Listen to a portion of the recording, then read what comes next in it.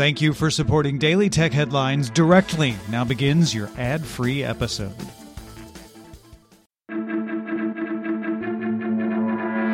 These are the Daily Tech Headlines for Friday, August 20th, 2021. I'm Rich Strappolino. Insider sources say Apple will scale back its internal app called Health Habit, used by employees to track fitness goals, talk to clinicians, and manage hypertension. Health Habit is part of Apple's larger Apple Health organization and reportedly was seen as a potential model for a consumer product if successful internally. It's unclear if Health Habit will continue with a smaller team or just be shut down. In a memo to employees, Google announced it intends to break up its health division, planning to split its various projects across other parts of the company. Insider sources say Google Health Chief Dr. David Feinberg will leave the company to be the CEO at the electronic medical records firm Cerner. Newly unredacted documents from the Epic Google lawsuit show that in 2019, Google ran a Premier Device program, which offered Android OEMs a greater share of search revenue if they didn't ship devices with third-party app stores, increasing the share from 8% to 12%. Some OEMs like LG and Motorola also received 3 to 6% of money spent in the Play Store as part of the program. Microsoft announced the first Office 365 pricing increase since the service launched in 2011. New pricing goes into effect March 1st, 2022. The cheapest Microsoft 365 Business Basic plan increases $1 to $6 per user per month. Most other plans increase $2 to $3 a month as well, with the Microsoft 365 E3 tier, that includes a version of Windows, increasing $4 a month to $36. The live streaming site OnlyFans, which just released apps for mobile that feature only safe for work content, announced it will prohibit sexually explicit content from the platform entirely starting in October. The NSFW version of the platform will still allow nudity. OnlyFans says the change is being made at the request of its banking partners and payout providers. Those providers often exert pressure, often behind the scenes, to keep from processing payments for sexually explicit materials.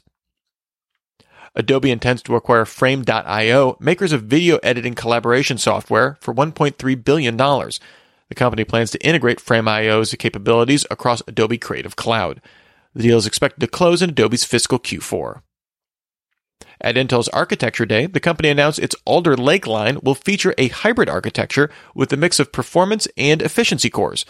Alder Lake chips with different core combinations will range from 9 watts to 125 watts across mobile and desktop. Intel is developing a thread director with Microsoft to optimize what cores will be used for tasks in Windows 11.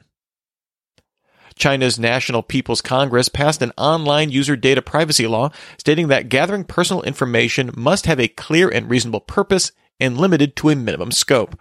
The law also sets out conditions for collecting personal data and requires regular audits to ensure compliance. The legislation goes into effect November 1st.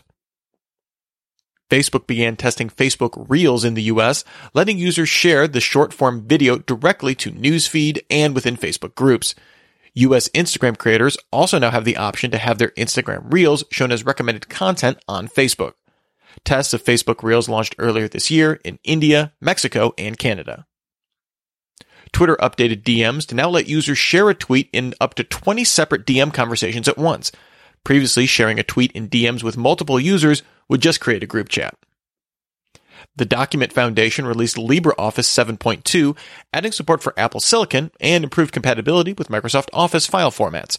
In the release announcement, the Document Foundation also urged the increasing number of enterprises using the free volunteer-maintained version of LibreOffice to switch to LibreOffice Enterprise versions from partners, saying not doing so may slow development and ultimately stagnate the project.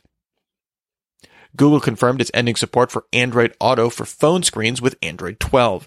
Users will be transitioned to Google Assistant driving mode, available within Google Maps. Motorola announced the new $700 Edge smartphone offering a Snapdragon 778 5G SoC, the same 108-megapixel camera found in last year's Edge Plus, a 5,000 mAh battery, and rated IP52 water resistant. It uses a 6.8-inch 144Hz LCD screen, although it features a flat rather than curved screen like last year's model. It's available unlocked from U.S. retailers now, coming to Verizon and Spectrum in the coming months. And finally, at the company's AI Day, Tesla announced a 68-inch tall humanoid robot called the Tesla Bot, which uses autopilot cameras and Tesla's full self-driving computer to operate. A presentation slide said Tesla Bot is designed to handle dangerous, repetitive, and boring tasks. CEO Elon Musk said a prototype will likely be ready in 2022. Remember, for more discussion of the tech news of the day, subscribe to Daily Tech News Show at dailytechnewsshow.com. You can find show notes and links to all these headlines there as well. Thanks for listening. We'll talk to you next time. And from all of us here at Daily Tech Headlines, remember, have a super sparkly day.